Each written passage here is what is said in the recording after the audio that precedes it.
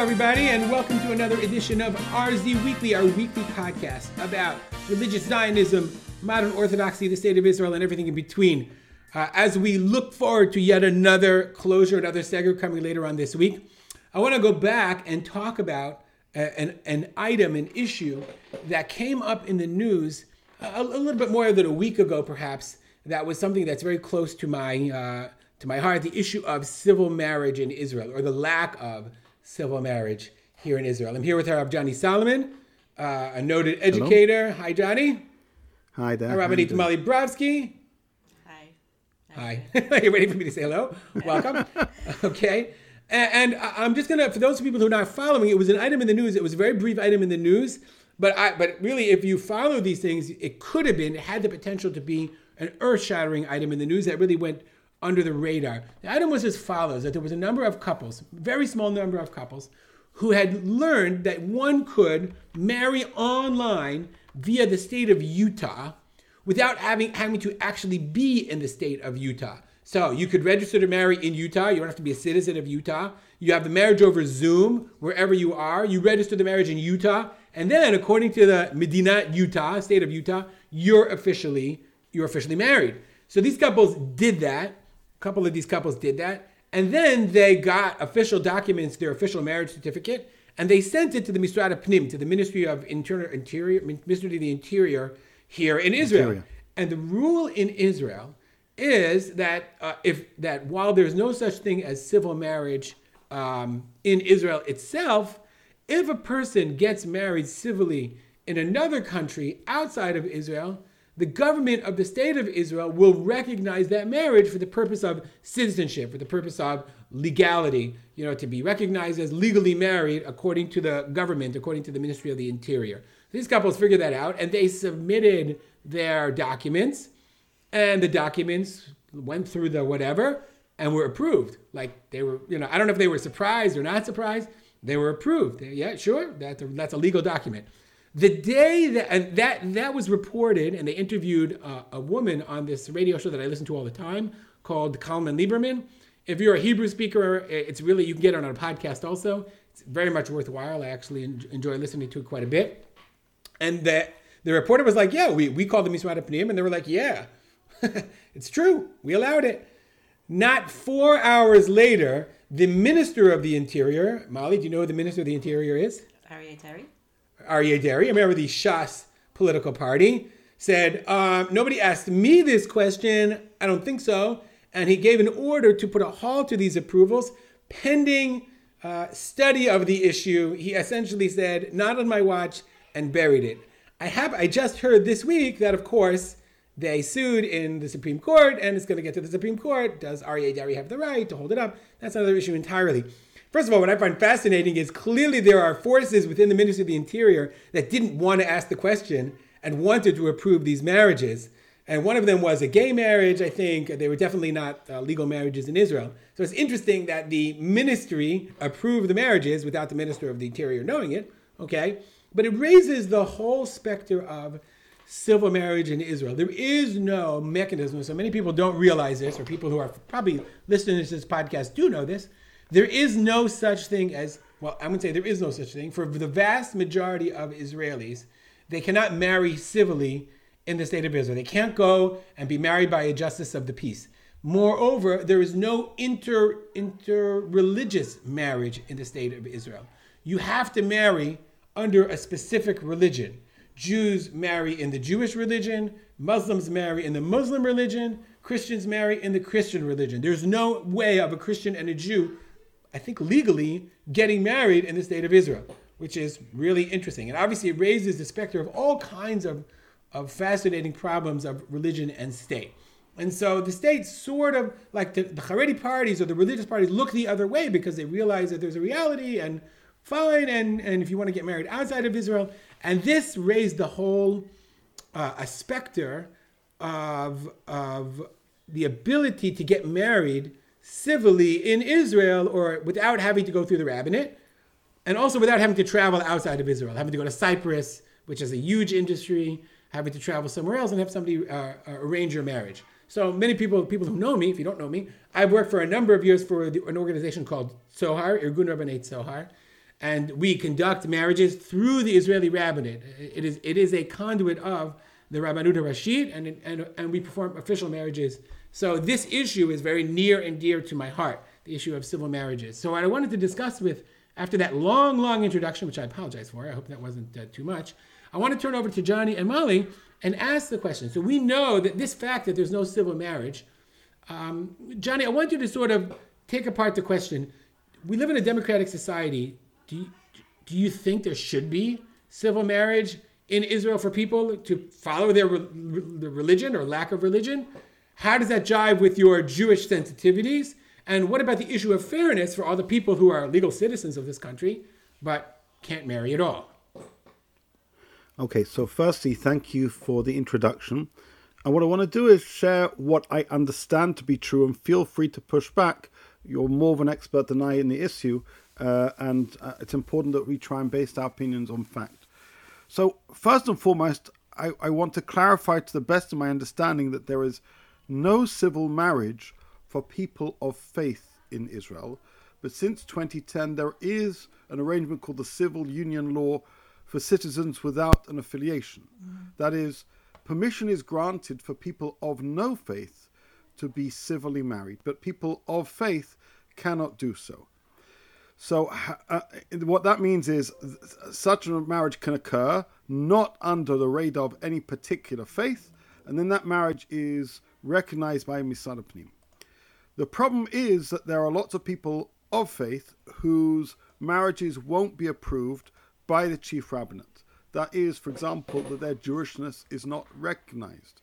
They're not halachically Jewish, or they're marrying somebody whom halacha would not permit them, according to general normative mechanics of halacha, for them to marry. So the issue, just to clarify, to be specific, like a widow wants to marry, a divorcee wants to marry a Kohen, for example, or a convert. Right.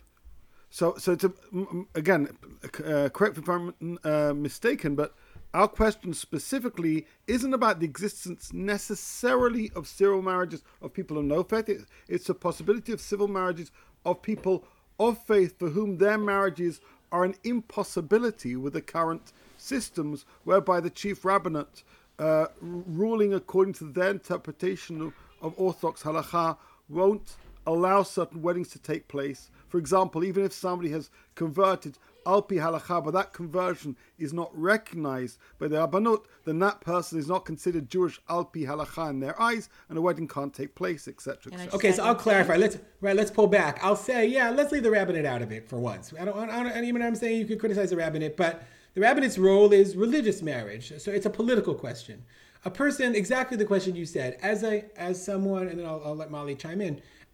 You were born in England, you were raised with the principles of democracy and fairness and freedom of expression and freedom of religion, and yet you come here to Israel, and someone who is non-Jewish, not Jewish, but Israeli by all rights, by the right of return and a full citizen, simply cannot get married in this country.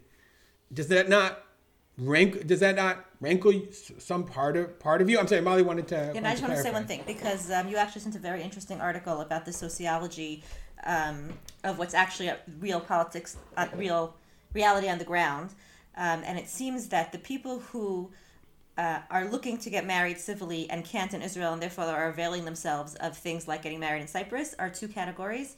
One, the one that Johnny just described, which are people that cannot marry according to Jewish law, I don't know if this happens in other religions, but we certainly know that in Jewish law. It definitely happens in other religions. Okay, too. So that's very interesting. And people who don't, as Johnny said, that article seemed to imply that people who are of no religion can marry each other civilly, but people who are of a religion, right, they consider themselves Jewish, but they don't want to marry with the rabbinate for whatever reason, and the demographic that he described is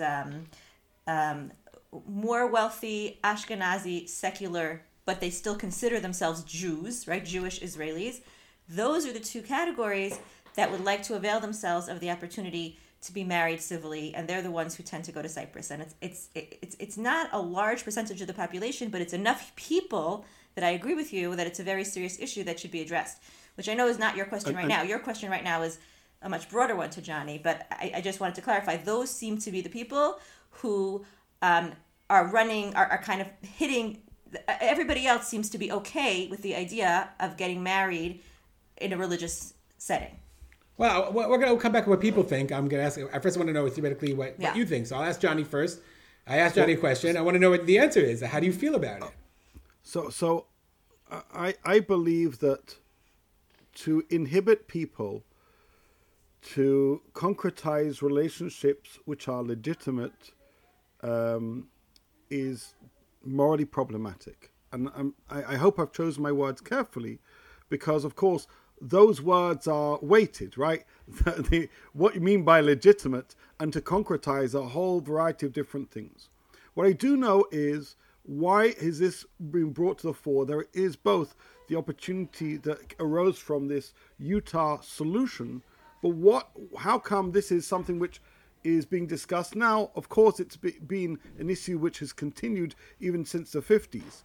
It's precisely from what you said, because there is a number of people, tens of thousands of people, who are not eligible to marry under the chief rabbinate for whatever reason. And you say, let's not get into the particulars as to why, but there are tens of thousands of people who want to marry who can't with the current systems of faith. And the other option, which is a not great option, but has been an option used by many, which is called traveling, is not a possibility during COVID. So there are, among these tens of thousands of people, they would go with clenched teeth oftentimes to a local country, get married and kind of say, listen, I did what I did because the system doesn't work for me here. But they can't do that. And COVID's continuing, and people want to progress with their lives because you can't live kind of in a static way during such a difficult time period. And so the question is, what do we do with these people? We can simply say, sorry, you are the casualties of COVID. But actually, there's enough real casualties for COVID, and we need to be a little bit more creative. I mean, there's lots of discussion about being creative in terms of medical solutions and economic solutions. Really, the reason why we're discussing this topic today is, how can we be creative in terms of these social problems which are grating at, and I think shattering the souls of, many fine citizens of the modern state of Israel who, for whatever reason, don't fit within the mold that currently exists. Is that a fairly useful summary of where things are at? So in terms of Ruby's question, he asked, what do I think about it? As mentioned, it is morally problematic, but we're also, sharing here our sentiments as people of faith, as people who see the state as having strong Jewish underpinnings, reflecting a certain measure of Jewishness. And the question really is, how do you find a balance? And we've discussed this many times. How do you find the balance between promoting and pushing the Jewishness of the state, and recognizing that there's diversity which is increasing? I don't know if you saw, Mali, but I turned on the news on the 31st of December. It's done because I try and watch the news once in a while. And on the 31st of December in the news, what they did is they gave some pictures, demographics of where we are in the state of Israel. How many people made Aliyah, right? What's the size of the population? What percentage are Jewish? And Israel is a diverse population. And that's something which we need to be cognizant of. And there seems to be a number of different camps in the religious Zionist world. Some which are ardent to maintain things as are, and some, such as a number of Chavrei Knesset and others, who say it's intolerable that people cannot marry, especially during a global pandemic. That's unreasonable, immoral, and needs to be addressed right now. So those are my thoughts. Yeah, so first of all, I definitely agree with a lot of what Johnny said. I happen to know that the COVID thing, the issue that Johnny raised, has real implications. For example, converts, right? In general, people are converted. Well, I don't want to go into the details, but let me just say that there are people who are waiting for their conversions, and for whatever technical reason can't have their conversions happen because the conversions are linked to also being civilly married, and I won't go into the details of what type of conversions I'm talking about and what the details are, but because they have no recourse to civil marriage right now, right, their entire conversion is on hold. So Johnny is right that there's a real very current issue with this whole situation today. But I think even on the larger sense, I think Ruby's question was a larger question of what do we think of this system, right? What do we think of this system that says you can only be married religiously? Fundamentally, what do we think of that? And what about the fact that leaves certain people out in the cold? So the way that I relate to this question is, as Johnny said, I think for me, there is a question of balance. I'm not fundamentally a person who believes that we should just demolish the idea of people getting married here religiously.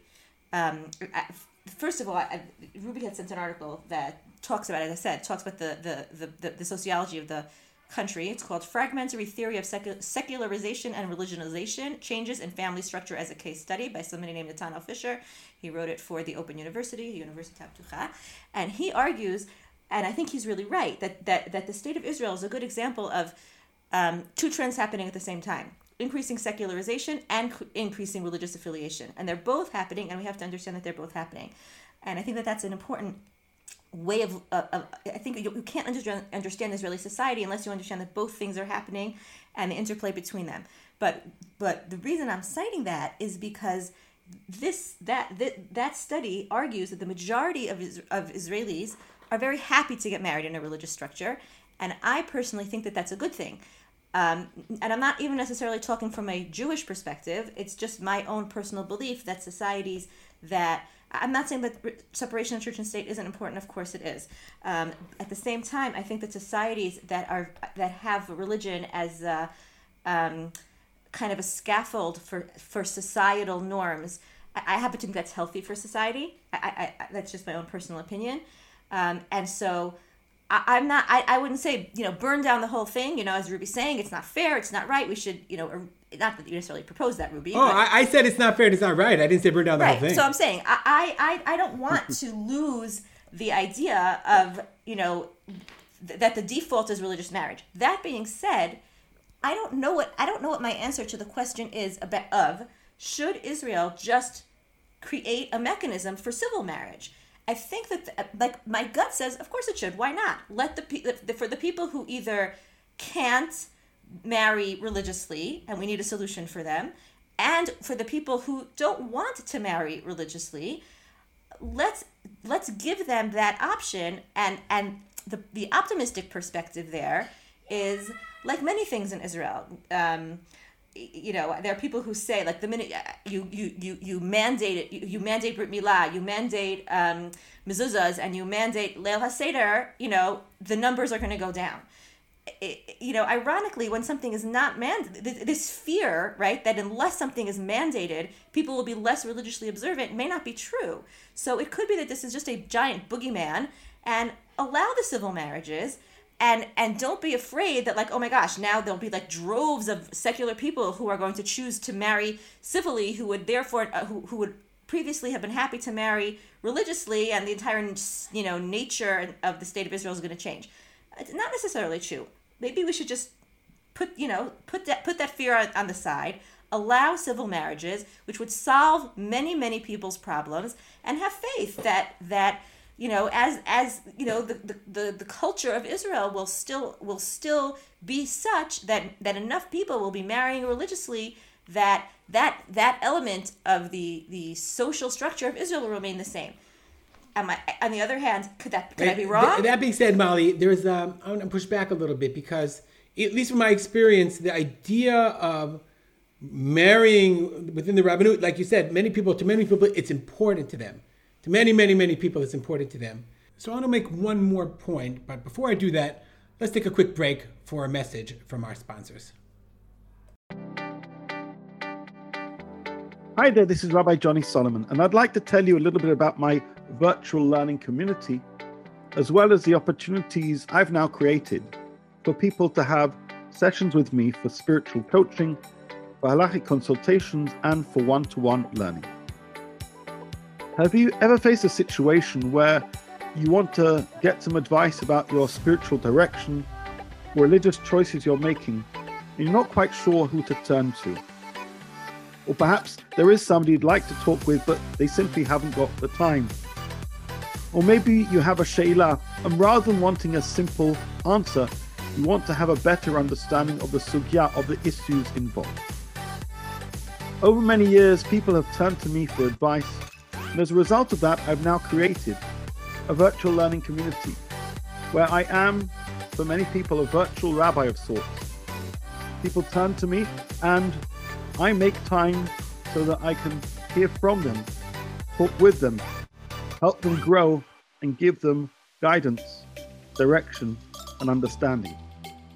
To find out more, please visit my website, rabbijohnnysolomon.com, where you can either book in for a standalone spiritual coaching, halachic consultation, or one-to-one session, or where you can join my VLC, my virtual learning community. Thank you.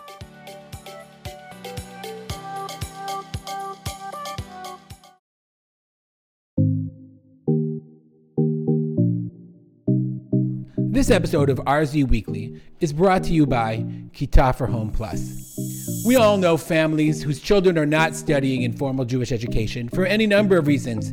Could be COVID, could be the school wasn't right for them, could be financial, but they still are looking for a meaningful Jewish learning solution for their children. That's why we created Kita for Home Plus. Kita for Home Plus is modeled after the world-famous Khan Academy, using flipped learning, YouTube videos, and Google Forms to allow children to learn classic Judaic subjects, Mishnah, Chumash, and Gemara, on their own time, on their own schedule, in a way that's exciting and meaningful for them to learn. We're starting a new semester of Kita for Home called Kita for Home Plus, in which children will learn 3 courses, Mishnah, Chumash, and Gemara, each week, plus have a Zoom lesson to meet with the teacher, that would be me, as well as interact with other students in the class. Kita for Home lessons are designed for students in middle school from grades 5 through grades 8 and focus on basic skills, decoding of text, understanding of Shorashim, critical skills that children need that serve as a foundation for Jewish learning throughout their lives. To learn more, log on to kita.org/home plus. That's Kita, KITAH.org/home plus. And now, back to the show. And we're back. As I was saying, to many Israelis, it's very important to them to be able to marry within the Rabbanut Rashit, in the traditional Jewish wedding, halachic wedding. And therefore, the inability to do that is certainly an issue, an impediment for people to marry someone who is not halachically they're able to marry, and also compels many people to undergo the conversion process so that they won't have to deal with this, or their children won't have to deal with it in the future. Right. I mean, there's a little bit of social engineering going on. You're saying it pushes towards conversion, because now I'll convert and then I'll be able to marry. But do you think that those people, if they won't still, you know this much more than I do, you work with this, if you think if there would be a civil, and I'm asking really honestly because I don't know what I think, it could be that I could be convinced that no, opening the Pandora's box of legally allowing civil marriage will create a lot of damage to the fabric of Israel, and that's why I'm saying I don't know. So it's impossible to know. I don't have enough experience to tell you. So I'm saying that's why I don't have an answer to the question. But I do know that those are my questions, right? Those are my values. My values are to allow people who can't marry, at least to marry civilly, without having to, as Johnny said, fly to Cyprus and do all kinds of other things, which I think, besides being morally difficult, it does not exactly... Zoom at Utah. Yeah, okay, whatever. It doesn't exactly, endear religion to people. And also, for the people for whom it just feels like kfiyat dati, religious conversion, and I don't necessarily know that we want to alienate those people either. So that's the side that's like, okay, so just allow it. And then the other side is, but I do fundamentally believe that the system that in which again the default is religious marriage, and most people want religious marriage, and most people are happy if that's the default to avail themselves of that. I think that that's healthy and positive from again a sociological perspective and also a Jewish perspective. And so I don't know if I want to. I don't know what happens when you play with those rules. I don't know what the results are going to be, which is why I'm glad I don't have to make this decision. So it's interesting. I one of the things that I do in Tzohar, other than doing weddings, and Molly mentioned beforehand that she was a madrichat kalot for Tzohar, and Tzohar works very hard to make weddings more amenable and more approachable from the perspective of secular couples, that it should be an enjoyable experience, a positive experience. But one of the things that I do is I almost call them mevarer yahadut. I try to help people prove their Jewish status when they come from English-speaking countries. And in general, it's almost always possible. If you are halachically Jewish, I've never had a case where I couldn't help, maybe one time out of thousands that I couldn't find ways to prove that somebody is halachically Jewish. But you encounter and you start to, and you realize that the people, well, I guess it's sort of a self-selecting group, because the people coming to Tzohar, by definition, want to marry within the Rabbanut. They're not looking for outs. So, but in the weddings, Johnny, are you a Rab Mechaten in Tzohar? Did they get their hands on you? I'd consider doing so, but not yet. Let's put it that way. Not yet. Okay. So it's interesting. When I meet couples, so one of the rules that Tzohar has is you cannot marry a couple without meeting them first, which is a big deal, because you're not just showing up, you're not a functionary. They see you as a rabbi. It's the first time that many of them have ever been in a religious house. So they come and they interact with you. And I know Mali David is also a Rab Mechaten every now and then for Tzohar. So one of the questions I always ask them is, so why are you getting married? Yeah. And they like, what do you mean? Why are we getting married? We're getting married. I said, no, but you've been living together until now, right? And the answer is always, if they're not religious, yes, they live together. I said, so why are you getting married? And interestingly, what they always say is, well, we've been living together for 5 years and we realize it's time to have children, so it's time to get married. And I say to them something which they don't really understand. I said, but why are you getting married?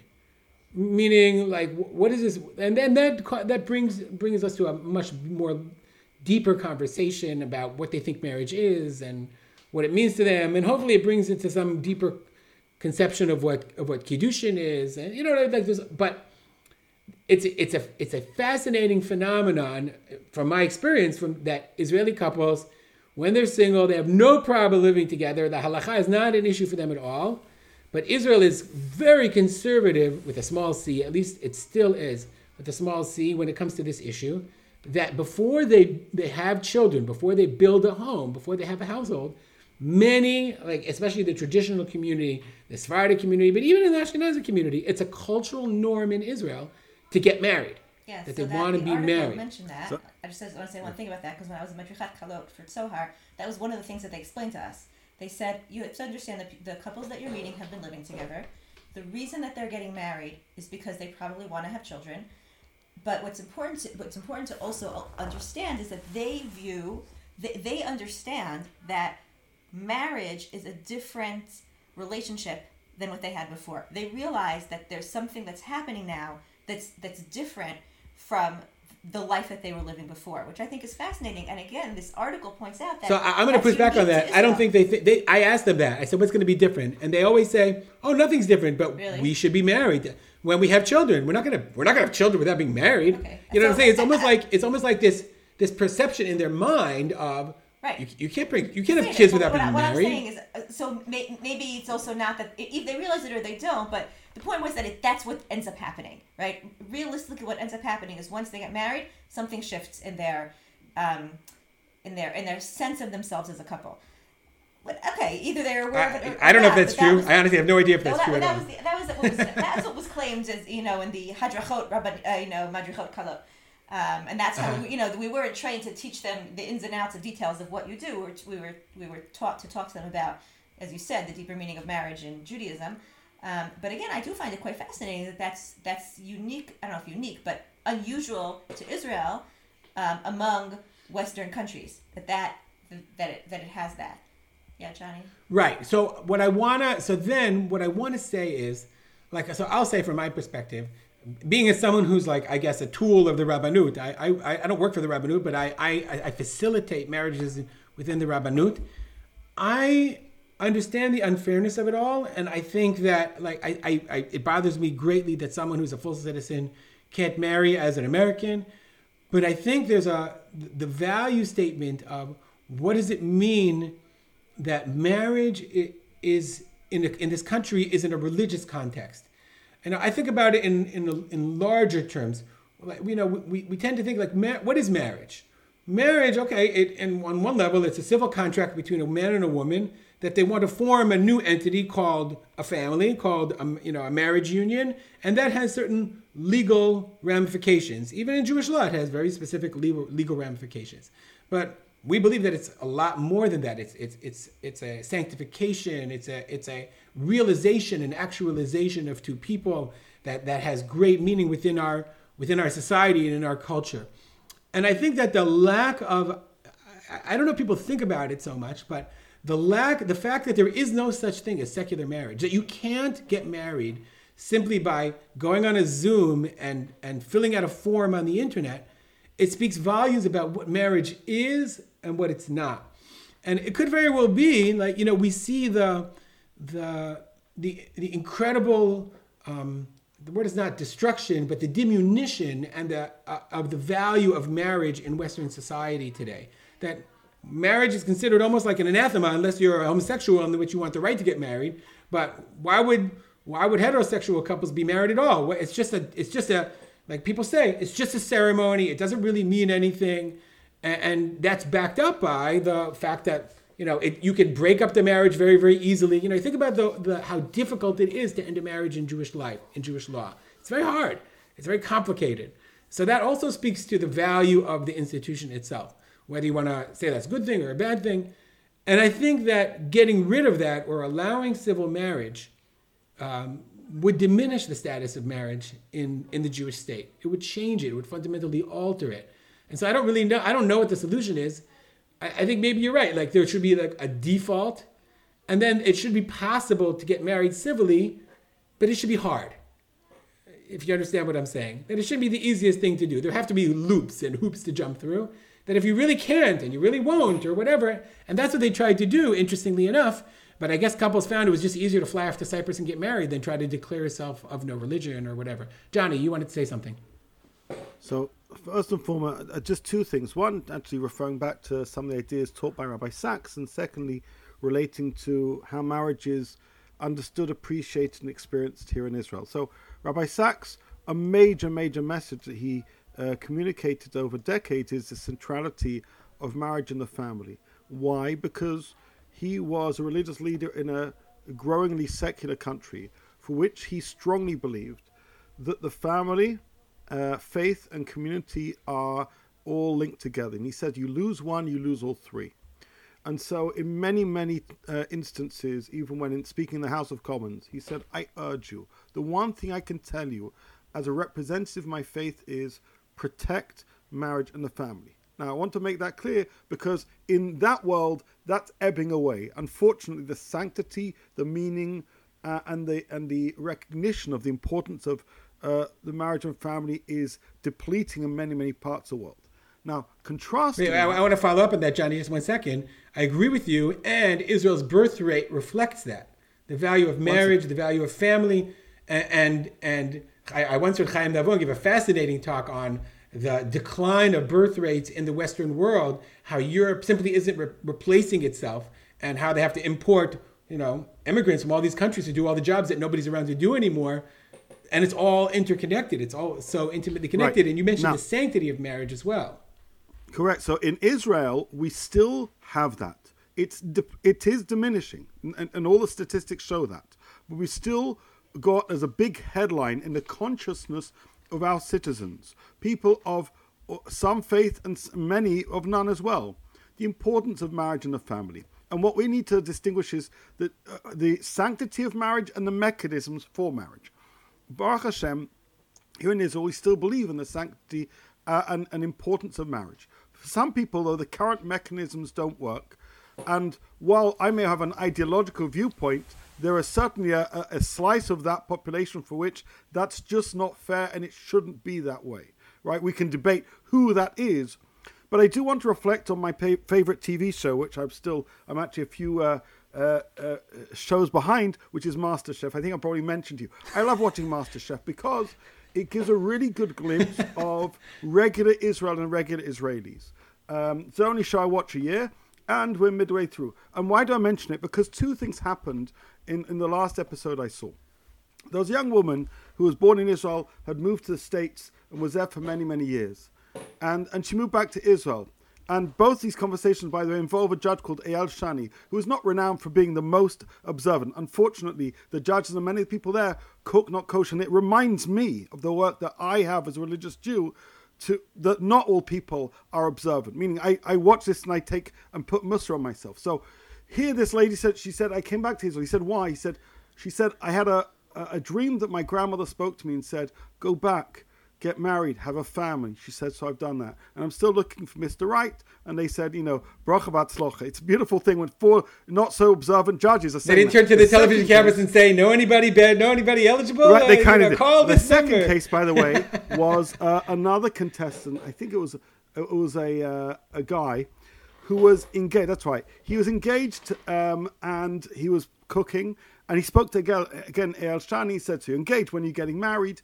And he said, well, we want to wait till Corona to have a big wedding. And Eyal Shani, this not religious judge, says, what are you waiting for?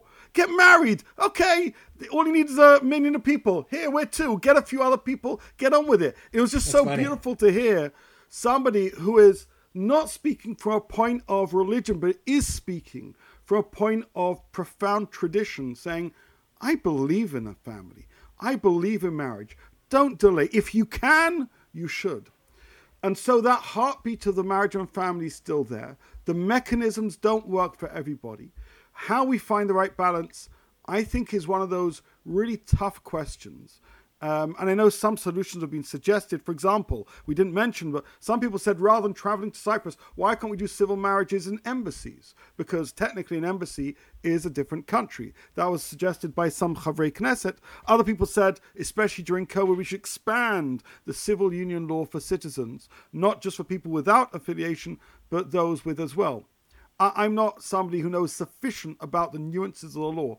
My feeling is like you, Ruby, which is, I believe we need to identify further pathways, but there is something profound that the majority of the population of the state of Israel veer towards wishing to be married.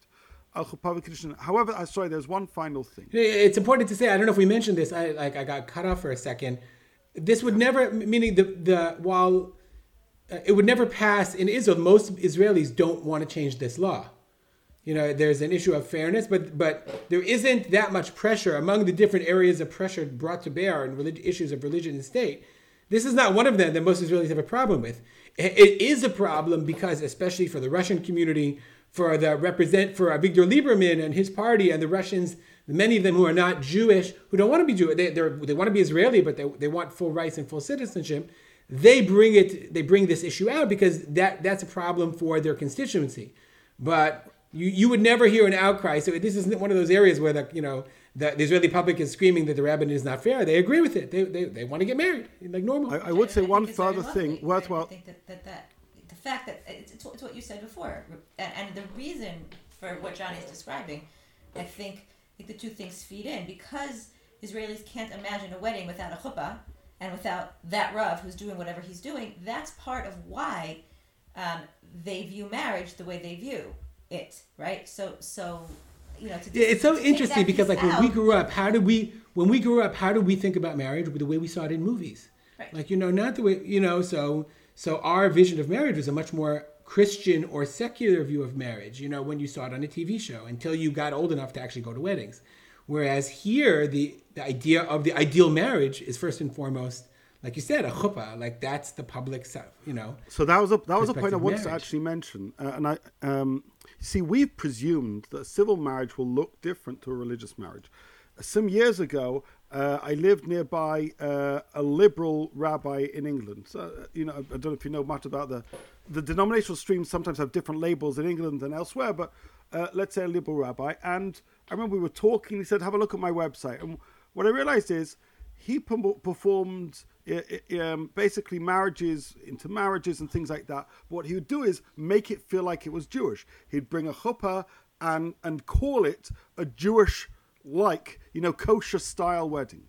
Now, I have to tell you, when I read about what he was doing, it angered me. It's like, I don't mind that you officiate marriages, but please don't try and give it this allure, right? This perception that what you're doing is a halachic marriage or traditional marriage, when especially most of the marriages he was doing precisely don't fit in that box, even according, by the way, to some of the definitions of what is acceptable in liberal Judaism. And it really bothered me, that kind of misrepresentation. So I mention that because you could have gotten farther with them if you had called the cultural appropriation.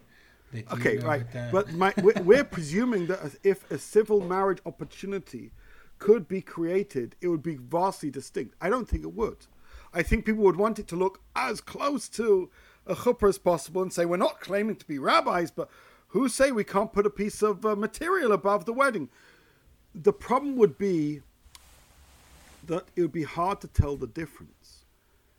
And so what you suggested is it should be hard for them to do that and easy to do that. I'm saying if they look the same, even if they don't smell the same, for many people, they are the same. No. And how you'd have to... So it was interesting, because I was planning to say that, and both of you said, there's a vast difference between a chuppah and not. Who's to say that person doing a civil marriage wouldn't want it? They'd precisely want it to look like a chuppah, which is part and parcel of the problem. So the interesting question, Johnny, would be like the marriages that take place in Cyprus. I wonder if they bring a chuppah, if like the company that does it, they mass, or it's just like, no, you just signed a document in Cyprus somewhere. I have no idea. I really have no idea. Yeah, but that location already indicates a sense of doing things outside. Right. You're probably right. And then they come back here and have a chuppah ceremony on their own. They probably have their own, full marriage or what have you. I think that John is raising a thing I never thought of, which is one of these perhaps unintended consequences, because kosher style stuff sometimes erodes actual authenticity, right? I think that's a lot of what happens in America to Judaism, was that with time, style like Judaism replaced actual Judaism, and we see that the fake, the plastic doesn't hold up.